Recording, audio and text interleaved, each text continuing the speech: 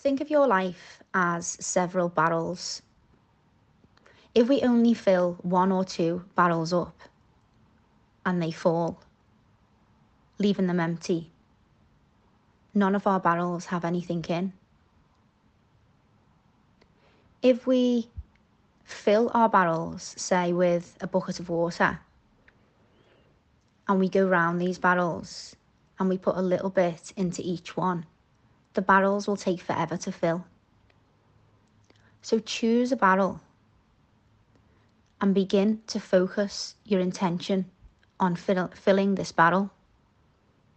And then move on to the next, and then on to the next, and then on to the next, and then on to the next.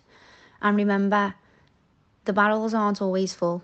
We might fill one, and one of them might empty. We might fill another, and another one might empty. This is a tool for our life.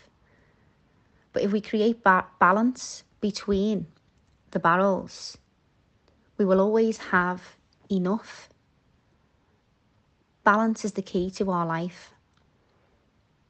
Try to really look at where you scored high.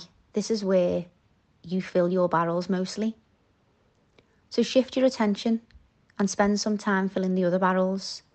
And remember to just focus on one at a time.